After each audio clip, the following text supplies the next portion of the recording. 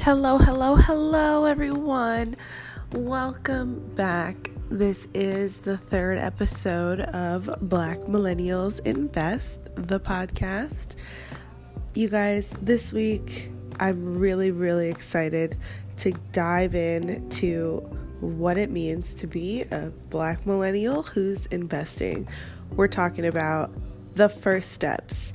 Exactly what you need to be knowing, exactly what you need to be reading up on so that you can get started and go forth confidently. I will say I am struggling right now with the worst cold I have had all year. So I just want everyone to just bear with me. Excuse me if I need to take a second and catch my breath. But I love you guys and I really want to bring you this information, so I'm going to stick it out. I hope you're ready for the ride. Grab some tea and let's get going.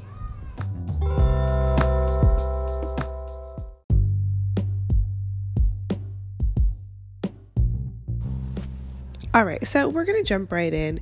This week, I had an opportunity to speak with quite a few different groups of people about getting started in real estate investing specifically, but just investing in general. So one of those inquiries came from a group that I'm in where we do weekly Bible study. And so somebody asked me, how do I get started? I mean, on a high level, what is it that I need to know? So that was my inspiration really for this episode. I was just like, you know what, this has come up a lot this week. People are asking me, where do I even begin? And so that's what I'm going to take time to kind of run back to. I do take time out of the week to speak one-on-one with people who are further down the process. But I have to understand also that everybody is in a different place. So everything we discussed in this episode, I want you guys to realize that everybody's in a different spot. So wherever you are, just kind of take what you can get and kind of go from there. As many of you know, I love to talk about this stuff. It's my mission, I really believe, to help people figure out their investment strategy and live the best life that they can and create, generational wealth for their kids. So if you hear this podcast and you say, you know what, I need to know in detail what best applies to me, please slide in the DMs on Black Millennials Invest on Instagram, and I'm happy to discuss.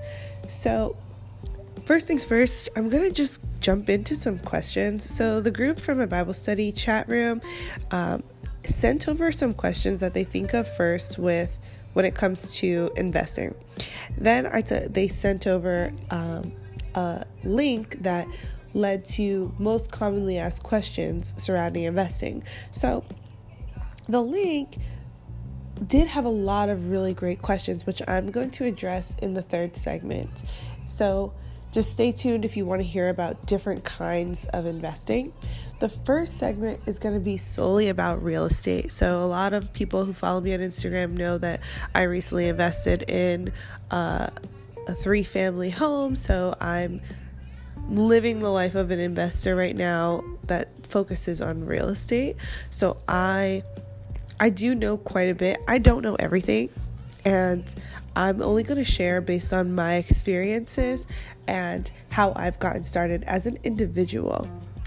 In the same sense, I've been speaking this week with people who are interested in starting their own company to invest in real estate. The conversation with them is going to be completely different. So if you are listening to this and you feel like it's always been my passion to, really get into big real estate deals, but I don't even know where to start, me and 5 of my friends really want to learn more about this is not going to be, directly for you. I'll do another episode where we talk about how you can move forward if you have people to pull together to increase your buying power. Right now, I just want to talk about the basic what steps you need to take if it's in your minds that next year or in the next 9 months, I want to become a property owner. So the first thing I would recommend is that you, 1, find out how much money you actually can get. So a lot of people get really into the idea of looking at properties and seeing different areas and asking their friends where they should be investing. But you don't actually know what your budget even is.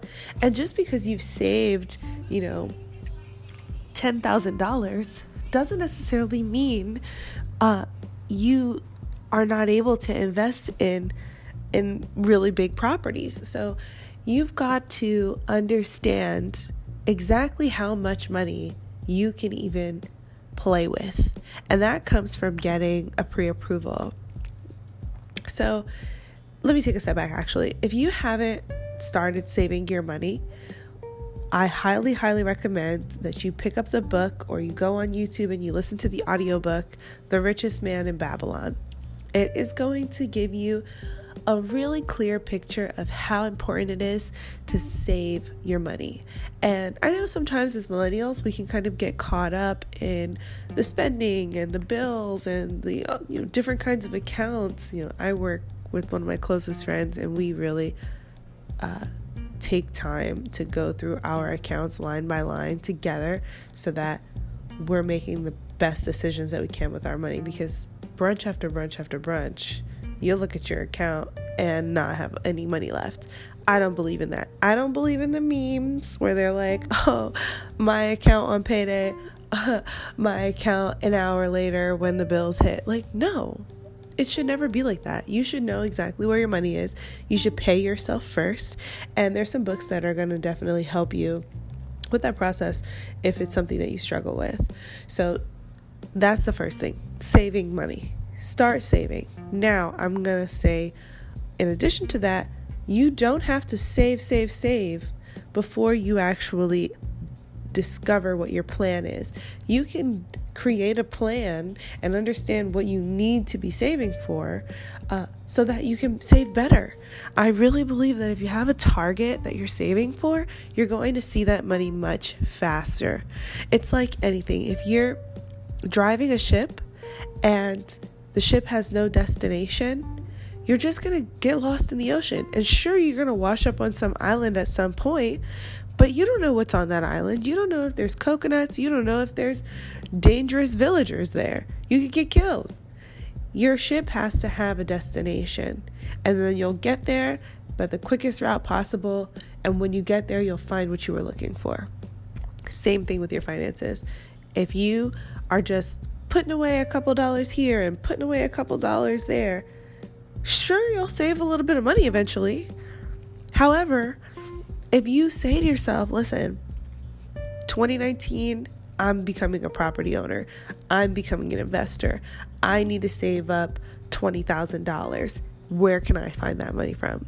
Let's put the savings on paper, write down the goal, and start chipping away at it week by week or month by month or pay period by pay period. I don't love those little apps where they're like, if you save $2 a day, you'll have this much money, blah, blah, blah. Yeah, who's saving $2 a day? Like, I'm not doing that. I'm not looking at my bank every day and transferring $2. I'm not doing that. I'm definitely not taking cash out for the $2 that I need.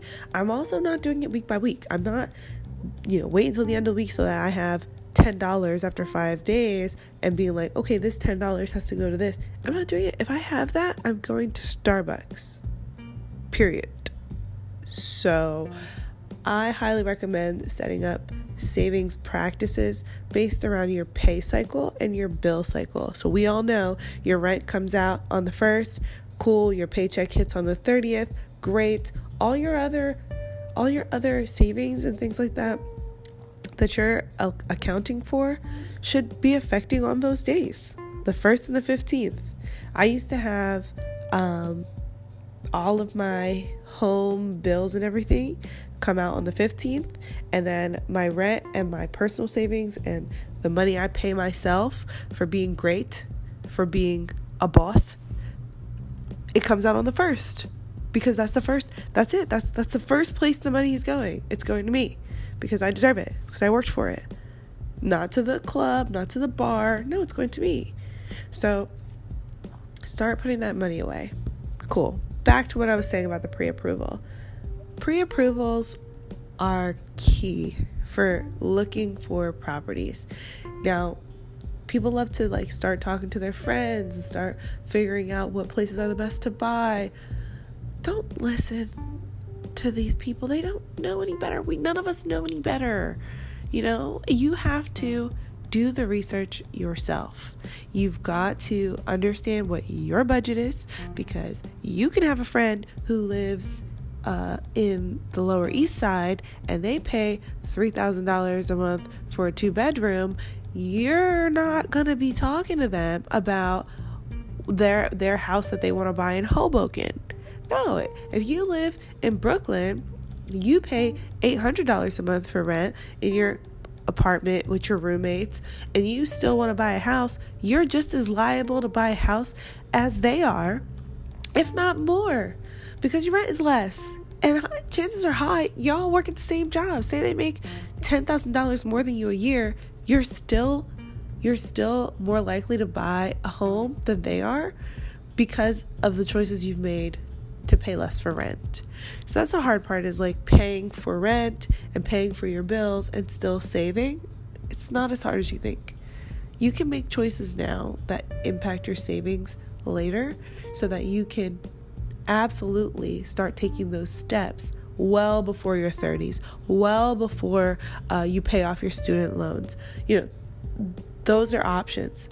But what you have to do first is find out how much money you qualify for. So typically, you qualify for about 40 times your annual salary. Oh wait, I think I might be getting that number wrong. Don't quote me on that. I didn't look it up.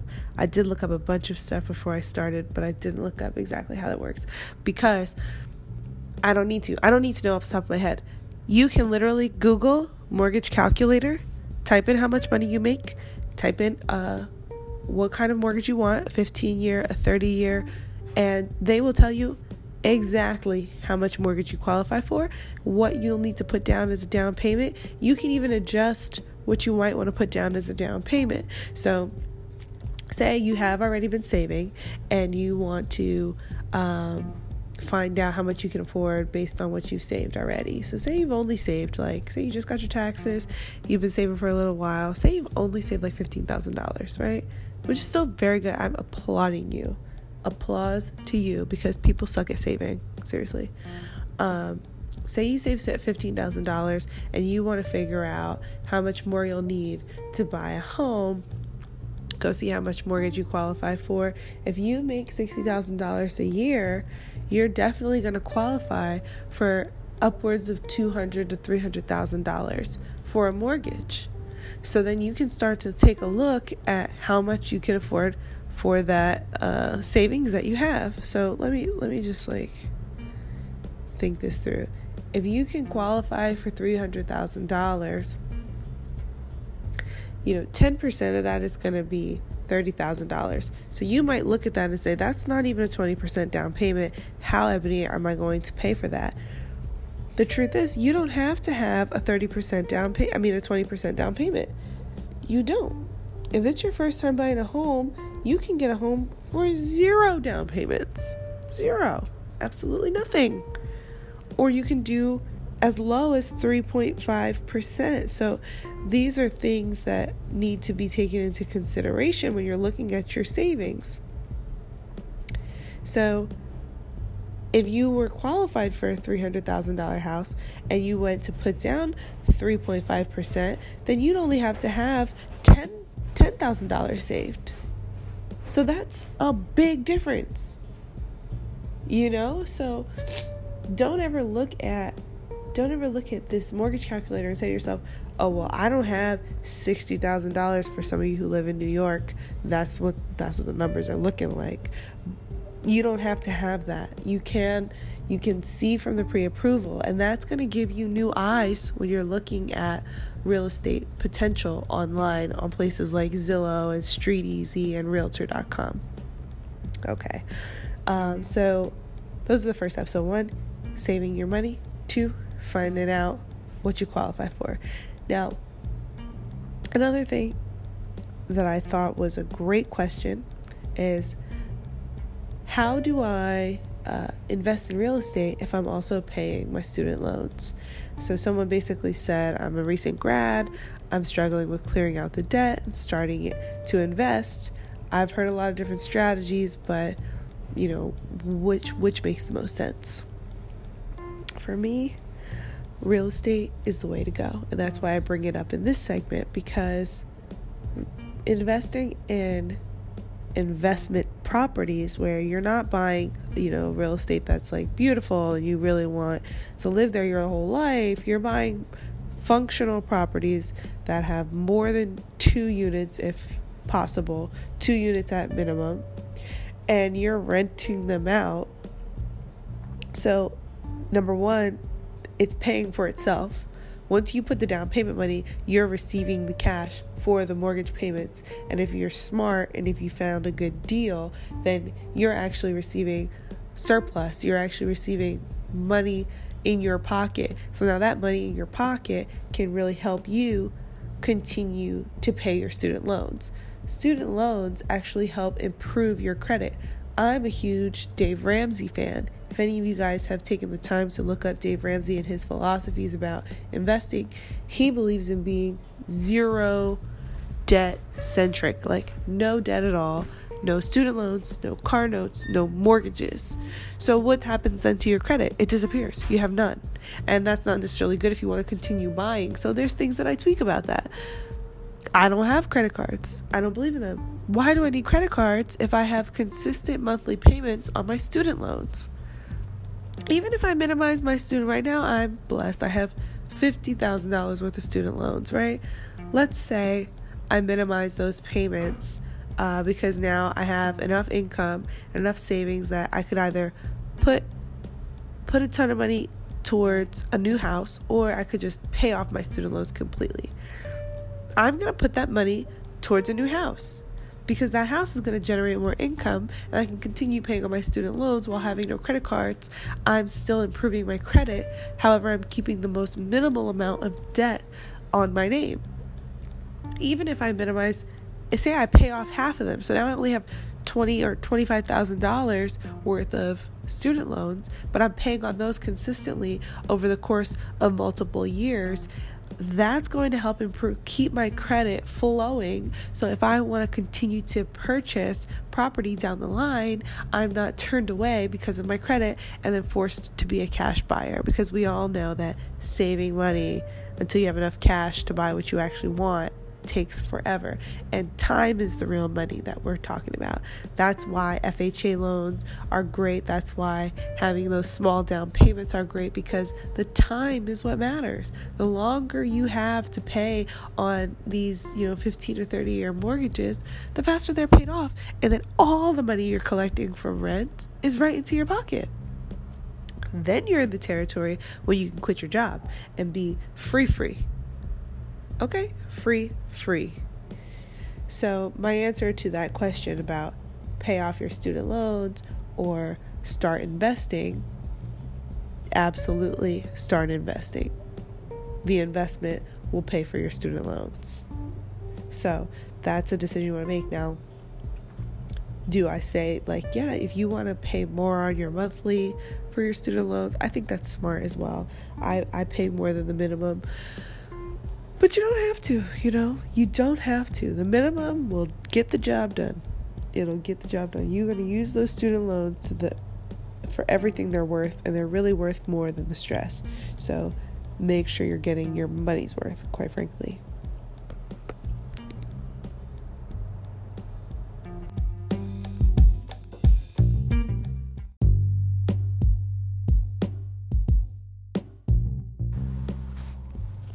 So we're back. I'm having a little bit of trouble breathing. I don't know if you guys picked up on how congested I am becoming the longer I talk on this podcast, but I really do want to get these questions out. So I talked a little bit about, paying off the loans, making sure you prioritize investing over paying off the loans. Cool.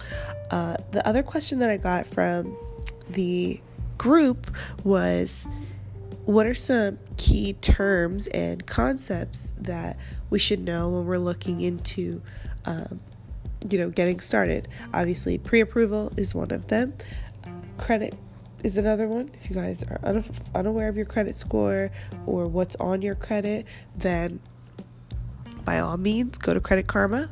I'm not sponsoring them, or they're not sponsoring me, but listen, it's just the truth. They're free, they're effective, and you need to use them because they will give you a very good overview of what's on your credit, and if anything needs to be disputed, then you need to go ahead and dispute that. The reason that I put this question on the second segment is because there's a lot of terms that you'll see associated with general investing, and so that's what I'm kind of going to start talking about now, with the questions that I found as the most commonly asked questions online by millennials when it comes to investing. So keep in mind, some of the terms are not completely relevant to real estate. Now, I want to touch on some real estate terms first. One of those is obviously the pre-approval. The next one is a mortgage. You have to take a look at what kinds of mortgages there are. What you'll see oftentimes is you have the VA loan, which is for veterans. So any of you who are veterans, you need to look into some of the perks of being a veteran when you're looking for mortgages, because you'll start to find that they have really great programs to help you purchase your first home. FHA, Federal Housing Association, they're going to offer you much lower upfront costs. However, the interest rates are higher. So that's something to consider. Now, with an FHA loan, it's the best option, hands down, for people buying their first home. If they, especially are having maybe like less than stellar credit. So if you have less than a, 650 is not super great, but it's not bad. A lot of people struggle thinking that their credit has to be in the 700s in order to purchase a home or to purchase a good deal. That's not true. To be approved for an FHA loan, you only need to have a 580. You got to have better than a 580 to get an apartment in New York. So if any of you are listening to this, you live in New York, you could just as well buy a house. Especially because the FHA loan is going to take into consideration, when considering your qualifications, how much you're paying for rent. Y'all realize that the rest of the country does not pay what we pay for rent. So if you're paying $1,200, $1,500 for rent, and you go to the bank and say, listen, I've only saved up this much. I've only saved up $15,000. I want to buy this investment property outside the city. What are my chances here? They're going to say, well, how much do you pay for rent? And you say $1,500 a month. They're like, are you kidding me? Yeah, you're golden. They're going to qualify you for $600,000-$700,000 worth of mortgage, which I highly recommend you avoid. Do not get pre-qualified for $600,000-$700,000 worth of mortgage and go buy a $650,000 house. Don't do it. It's absurd.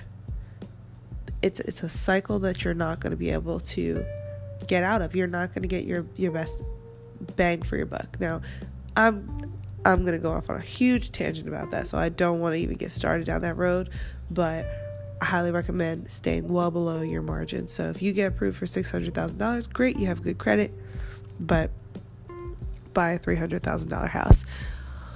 Other key terms are like attorney's review. So once you start looking at homes, you need your pre-approval. That's a document. You take the document to a realtor. The realtor will take into consideration the types of homes you're interested in purchasing. They will take you to see homes that you are interested in purchasing only when you have a pre-approval letter. When you're on those walkthroughs, things you need to know are concerning contractors. I highly recommend you find a contractor, or you speak with somebody who knows some contractors, or someone who has already been a homeowner who can take a look at these potential properties that you'll be purchasing and let you know if there's any work that needs to be done to them that could be detrimental to your return on investment. So if you walk in, everything seems great, but then you walk around the outside of the house and you see a huge split up the foundation and into the backyard where, I don't know, maybe a tree is rooting into the side of the house, that is a huge, huge problem. Turn the other way and run. I don't care if it's a new construction. Turn the other way and run. So contractors are one of those things. Appraisal is a big thing that you need to be aware of when you're looking into properties. Appraisals basically declare how much the house is worth. Now, somebody could be selling a house for well over what it's actually worth. What then happens is you have to pay the difference. Let me give you a case scenario. So I bought this house for $20,000 from the bank. It was a foreclosure. It was also vacant and destroyed, dilapidated. So I decide I'm going to bring in some contractors. We're going to fix it up, make it look cute, and I'm going to put it on the market for $200,000. Now, the house next door sold last year for $150,000. It's not brand new. So the house is on the market. You agree to the $200,000. You get into attorney's review. You get an appraisal. The appraisal says, with all the new construction, the house is only worth $145,000. The seller is still me. I'm still selling the property for $200,000. What that means now is that you have to pay $55,000 difference at closing. That's a no-go. So an appraisal is extremely important when you're searching for properties. And one way you can find out what your potential appraisal will be is with comparables, also known as comps. A comp is basically where you can see what other properties were sold recently in the area that are comparable to your property. So now a comp would not be considered if you are purchasing a 2-family home on one block close to the train station and a single family home 3 blocks away, nowhere near the train station, much older home. If it sells for $100,000 and you're trying to sell yours for $300,000, that's not a comp. That is not considered a comp because the house is not comparable to yours. You would want to look at other 2-family homes that are in metropolitan kind of circles, maybe a block away from the house you're trying to purchase. Okay? So some vocabulary there. One of the main things you need to do is due diligence. Just doing your research, listening to this podcast, reading up on things, watching on YouTube people who are buying properties. They're giving you guys good information that's free. So use it.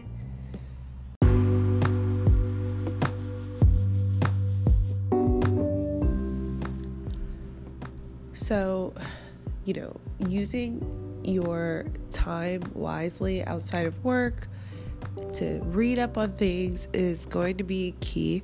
I do have a recommended reading list on my Instagram page, Black Millennials Invest.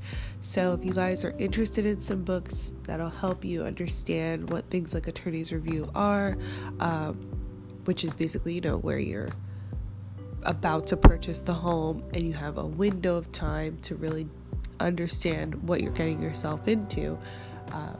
Attorneys are key for these kinds of transactions, and I know a lot of people kind of hesitate when they have to start talking to an attorney because they feel like they're on the clock. But when it comes to your money and it comes to your ownership of things, you want everything to be done correctly, and that comes down to vetting and retaining a really good attorney.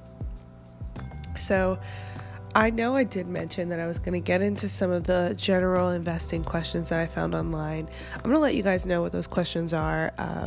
One of them was, what types of investments are available to the average person? How do I get started in investing? Is it risky to pick out your own stocks? What is risk tolerance and why is it important? I keep hearing that it's important to be diversified. Why is that? Those are all really solid questions, but I realized that I've really focused this podcast episode on real estate and starting out investing in real estate. Obviously, there's so much more I can dive into, but as you guys can probably tell, I am barely hanging on. Not to mention, I'm much more knowledgeable about real estate investing than I am about stocks and bonds and things of that nature. I have a ton of colleagues, friends, and contacts who would be more than happy to talk to you guys about those things, which is why we've gotten this whole thing started, so we can gradually get to everything. I don't want to try and rush through things. I want to leave some wiggle room for me to dive in deeper. So I'm gonna cut us off here. I really hope you guys have gathered quite a bit of information and know where to start. Start saving, check out Credit Karma, find out what you are pre-approved for, figure out what areas you want to look into, do your own research, read some books, The Richest Man in Babylon. What's that one? The Elements of Investing. Really solid recommendation that I recently received. I was just looking at it in the bookstore. I haven't read it yet. I may even go ahead and start off a book club. So if you guys want to join in on a group read, please let me know and we can definitely make that happen. I read a ton of books. I would love to have this group of people kind of diving in that way with me. So let me know. Give me some feedback and we can absolutely get that rolling. You know, my favorite resources are Dave Ramsey. I reference him all the time. Tony Robbins. Tons of guys out there who are making really good points about the types of spending you should be doing with your money. I'm going to go ahead and sign off. If there's other questions you guys have, please feel free to reach out to me on Instagram, and I'll see you next week. We'll dive into some of those stocks, real estate investment trusts, REITs. We'll dive into some of those apps that people are using. We'll dive into some horror stories. We'll definitely get around to it. I don't want you guys to feel like I skipped out on that stuff today. And I really appreciate you for hanging in there with me, even though I'm super congested and gross. But we will see you next week. Have a great one.